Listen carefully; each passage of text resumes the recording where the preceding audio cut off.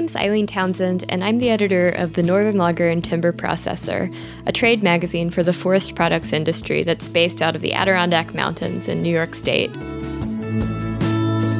This month on the Northern Logger podcast, we visited the annual Loggers Expo in Essex Junction, Vermont. The Loggers Expo, or as it's officially called, the Northeastern Forest Products Equipment Exposition, alternates every year between Bangor, Maine, and Vermont. It's put on by the Northeastern Loggers Association, which happens to be the same organization that puts out this podcast and our magazine, the Northern Logger and Timber Processor. Those of you who have been to a Loggers Expo before know that they're about two things: big equipment and big crowds full of familiar faces. We work in an industry built on small family businesses, so it makes sense that the annual expo would be a family affair. While many of the attendees come to eye Big Iron, others come to see old friends. I roamed around talking to people at the expo, finding out what brought them to Vermont's Champlain Valley that weekend. It was a beautiful, sunny couple of days in mid-May. The seasons hadn't changed yet in the Adirondacks, where our podcast is based, but spring was in full bloom in Vermont. I spoke with timber harvesters, amateur loggers, and sawmill enthusiasts, educators, manufacturers, and a few folks who fell into none of those categories. Alex LeBonville runs a family business that may be familiar to you if you've bought a pair of American-made chaps or steel-toed boots recently. He not only makes the clothes, he's something of a weekend warrior in the woods. What else do you have? Safety clothes, work clothing, made in New Hampshire. We make high-quality products for the guys in the woods.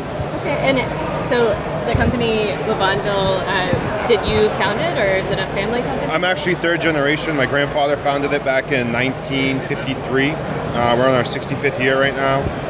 Wow. And these are, you've got these wool jackets that are just so cool. Yeah. Can you tell me a little bit about the history of... Yeah, so as a lot of people know, walking through the woods in the winter, the snow will fall on your shoulders, kind of just sit there and start getting you wet. So what he did is he put this it's like a polypropylene nylon on the shoulders, so when the snow falls, lands on your shoulders, it actually slides off, so you have to deal with the wet shoulders all day. Yeah. So where do you all sell your products mostly? Well, we're based out of the Northeast. We have 3 stores in New Hampshire, 3 stores in Maine, with our headquarters being in Gorham, New Hampshire. That's also where we manufacture all of our LeBonville products. But we have distributors all throughout the country, from coast to coast, north to south. We're online. We have a great dealer network throughout the country, and it's pretty easy to find our stuff. And what made you want to go into the family business? Well, just knowing how hard my family's worked to get to where it is today, I want to make sure we keep it going, and the fact that we sell high quality, what we sell and manufacture high quality products, there's a lot of pride in that, so it was pretty easy to want to get on and keep it going. Right. And do you run into a lot of loggers, foresters that you know here? Yeah, oh yeah, quite a bit. A lot of people that know the product's been, wearing them, for a long time, and a lot of familiar faces I see year after year. Yeah, that's great. Yeah. So surely you wear some of the clothes that you sell. Do you have a favorite product? Yeah, in the wintertime, my favorite is the winter pants and the vest, definitely. Our steel toe red LeBonville boots I wear, year round. I'm not a logger, but I dabble on the weekends. You're a weekend warrior. I'm a weekend warrior, yeah. And so, I get to wear a lot of the products in that aspect, but there's also a lot of stuff that you don't have to be a logger to wear. Just a good pair of work boots, and I wear them with the wool jackets for hunting season, all hunting season long, and basically anything outside in the wintertime. The winter pants work out great. So. Great. Ed Sanborn wandered over to the NELA booth where our organization was selling hats and T-shirts. He held a scaling stick that he picked up at a nearby booth. 8-foot log, 10-foot log, 12-foot log, 14, 16, 18, 20. That's your length. Cool. You put in the small end of the log just inside of the bark. Okay. and you measure to the other side, if it's a 14-foot log, and if it comes out right there, it's 135 board feet. And where did you pick us up? Down the end. Okay. Guy selling them. This show goes to Maine, of course, next year. We don't go over there. It's too far. Yeah, it's a ways out there. Yeah. But I always pick up one of these when I come because as you buy stuff, the pine pitch gets all over it. Or it might get broken. So every couple of years I buy one. And so have you bought anything else at the expo or? No. Just looking around? Yeah, we just like to look around. Didn't buy any feller bunchers or loaders? No, we just like to. My whole life I had a fascination for equipment, logging equipment, earth moving equipment, and we come to look at all the new and updated stuff that there is at the show. You know what I mean? So what have you seen that looks neat this year? It hasn't changed that much in 2 years, but you know, like you look at all your mechanized stuff and you wonder, like some of this big machinery, how the hell does somebody buy that?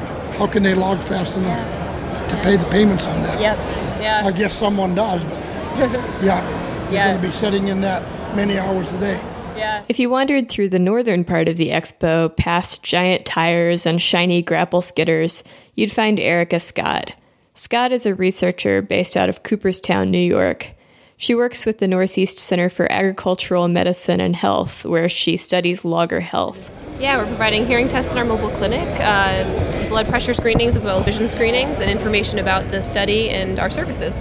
Great. And so what's been the response when people have been wandering over to you all? Yeah, once we capture them, the response has been really great. I think they appreciate having these type of services here and provided free. And I think for some folks, it's been a wake-up call for their blood pressure or taking care of their health a little bit better. And we're trying to convince folks and kind of illuminate the fact that taking care of your health is really important for your work and productivity on the job. So that's what we're trying to emphasize. Great. And you all are a non-regulatory? That's right, yeah. We're a non-regulatory organization, and our primary focus is health and safety for the agricultural industry, logging industry, and commercial fishing.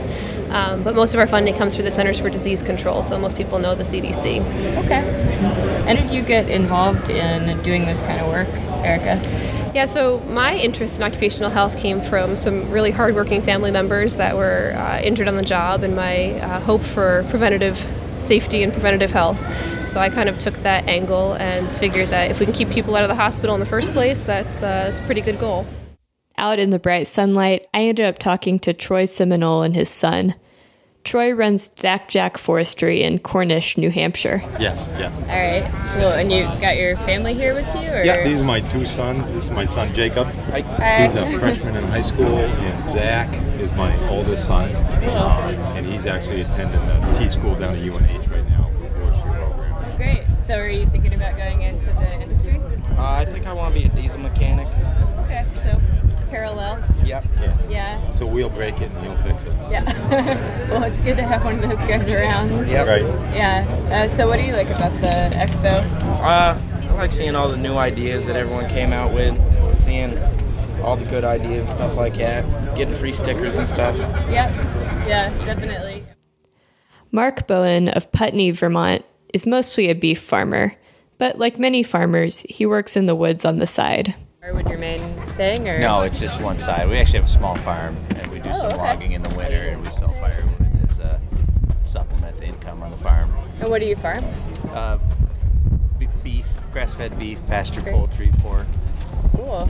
And do you do any saw logs? Or? We do. Yeah, we sell logs. We also have a wood miser sawmill, so we sell lumber from time to time. Great. So you're a small operation. It sounds like you're very diversified. That's what we're shooting for. Cool. And then what's your favorite part about coming to the expo? Just seeing all the equipment and the latest and greatest stuff out there. Same thing. Yeah, seeing it all run and everything. Yeah. Cool. Jonathan Thomas runs a family business that manufactures backyard sawmills that are sold throughout the world. His 19-year-old son works with him. So CNC plasma, CNC milling machines, lathes, press brakes, we do all in-house manufacturing. And where's your market? The market is pretty much New England. We also have sold units into Africa, Australia, Finland, UK. So we've got a lot of units out through the countries and out through the world, but primarily it's New England states. And who's your ideal customer? Usually our ideal customer is going to be somebody between 40 to 70 years of age. So it's people either building a garage, a barn, a home, and they'll utilize a sawmill for building purposes, or they're retired, they have the wood lot, they want to have something to do, so they buy the sawmill so that they can go out and make, a lot of times we'll have grandfathers that actually buy the sawmill and they'll work with their grandkids and they'll build a home or a garage and stuff like that. So it's actually quite beneficial to see it unfold with what they do with the sawmills after they buy them. Mercier Wood Flooring, a Quebec-based company, has been coming to the expo for years. Yeah, so we buy logs and we saw it and we make hardwood floor with that. Okay, great. And so then you've been coming to the expo for 6-7 years now. Yeah, and so who do you meet at the expo then?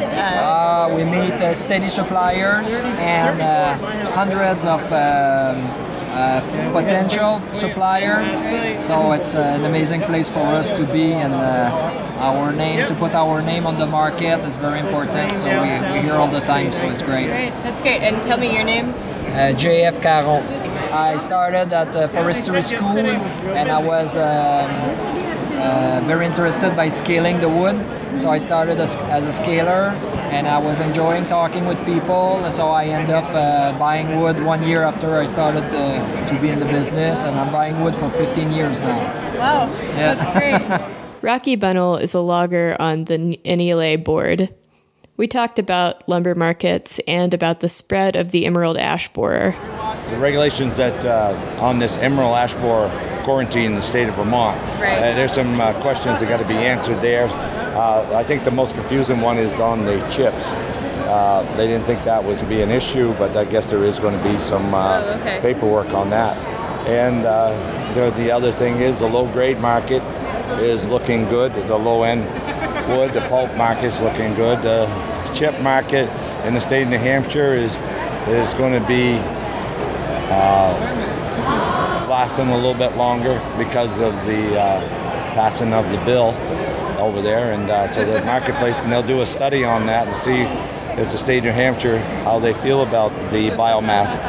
The expo, my first one I ever went to was up in Maine, right. And when first time I ever went to it, I was hooked because it's such a, you deal with all the people in the industry and you get together and you meet them. Of course, that was the first time they were seeing that equipment, and that's a shame on us, but we have an eye for equipment. Right. Yeah. Yeah, the first piece of equipment I ever bought new was in 1974. I just got out of the Air Force, and my father asked me to work with him, and I did. I was working with him, and then I said, I might as well buy a truck. And he said, "You're serious?" And I said, well, I wasn't, but he said, "No, you should be." And so he helped me, guided me on that first rig. He lent me $10,000, and he says, and guided me how to do it. And I bought a brand new Mac back then. That was my first piece of equipment. I don't even want to tell you how many pieces of equipment I bought since then, because that was simple back then. But all this logging equipment, from chippers to slashers to fellow bunchers. Right. So how long have you been fully mechanized? I think I went fully mechanized. Let me think on this. That's a good question. It must have been in the late 80s when I switched over to be fully mechanized. And when you made that decision, what went into it for you? Why did I do it? Yeah. Because I wanted to have more control of what was going on my operation. Because before I'd have like 3 different cable machines, and they were back then time they were all independent, and I found out I couldn't have control of all their ways of doing things, and I wanted it done a certain way, and so I mechanized, and I did that also for safety, also because we had the ice damage, and after that ice storm, that was a little rough by cutting by hand, so it fell a buncher, and one thing led to another, and it slowly turned wood mechanized. Yeah. I ran into Ron Rich, the chair of the NELA board, who runs a logging operation in central Massachusetts. The weather's nice and everybody's happy. So is there anything different with this expo? I mean, have you seen any particularly cool pieces of equipment or, run into old friends? Run into some new friends. I've run into a lot of old friends. I've run into a lot of new friends because they're on Facebook, and I know what they look like now. So that's the coolest thing. Yeah. I just had a conversation with one of my friends on Facebook. I've never met him before in person, so that was fun. Sean Barrows is the director of the Vermont Forest Products Association, who had their own booth set up and were busy passing out educational materials about the industry in Vermont. We produce about 200,000 board feet of eastern white pine a week. And where does that mostly end up? A small percentage of it at this point is exported, and actually in our case it's the lowest grade product that's being exported, but the majority of it stays in the New England and Pennsylvania area. Some of it branches out into the lake states and maybe as far as Alabama. And are people mostly doing interiors with it? A lot of it is used for interior molding, paneling. We do some rough textured products, shiplap product that can be used either inside or often used outside for siding. Well, and so when you come to the expo, who are you talking to for the most part?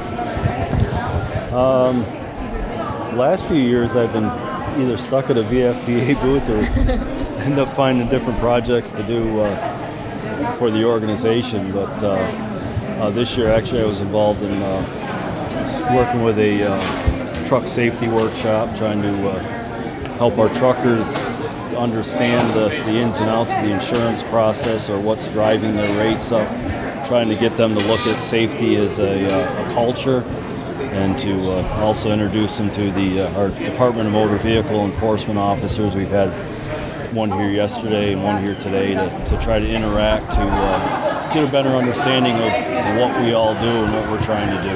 Right. Their role is to keep our truckers safe, but obviously keep motorists on the road safe as well. And quite often they're not always our enemy. Quite often they're our advocate. So just trying to create a dialogue there. Yeah. And as far as the VFPA booth, again, just trying to generate membership or interact with members that we don't often see, and share a little bit of information. We have a nice, very well written and produced booklet here that's geared toward kids. It's got lots of equipment in it, lots of pictures and captions. And is that Knuckle Boom Loaders Load Logs? Yes. So it goes through and explains from a log job all the way through a sawmill what the different equipment does. Some attendees of the expo left happy customers. And I'm semi-retired. I only work cabin nurse. I only work half-time now. Okay. So I get more time in my hands. And right. I love to be outdoors. Been waiting 6 months for the weather to change finally. Right. And I've been researching mills for 6 months just on YouTube, mostly YouTubes. Great. And I saw this mill. I saw a couple of Petersons and band saws, and I don't know, just me. And I didn't want to have to move the logs all the time like with a band saw, because I'm an amateur at this. I've run this mill for 2-3 hours now, just being demoed. Right. And this made sense to me. And look, I can load it in my little pickup truck. Yeah. That's and I can cool. set it up over trees that are down. I don't even have to move the trees. So that's the plan anyhow. Yeah, well that's great. So what are you planning to build with the boards that you make? I got a carpenter. I have to ask him what he links, what kind of lumber we need, and I'll do whatever he tells me. But I'm thinking mostly beams for a barn. This has been your editor, Eileen Townsend. Thanks again for listening to the Northern Logger podcast. Just like our print publication, the Northern Logger magazine, this is a way for you to get important information about the industry. But now you can listen from the cab of your truck or the cab of your feller buncher. If you like the podcast, do me a favor and send along this web link to coworkers and friends so that the podcast can reach new listeners. If they're new to podcasts, that's okay. On our podcast website, you can find a simple guide to subscribing to podcasts. Tune in next month to hear more about your logging community.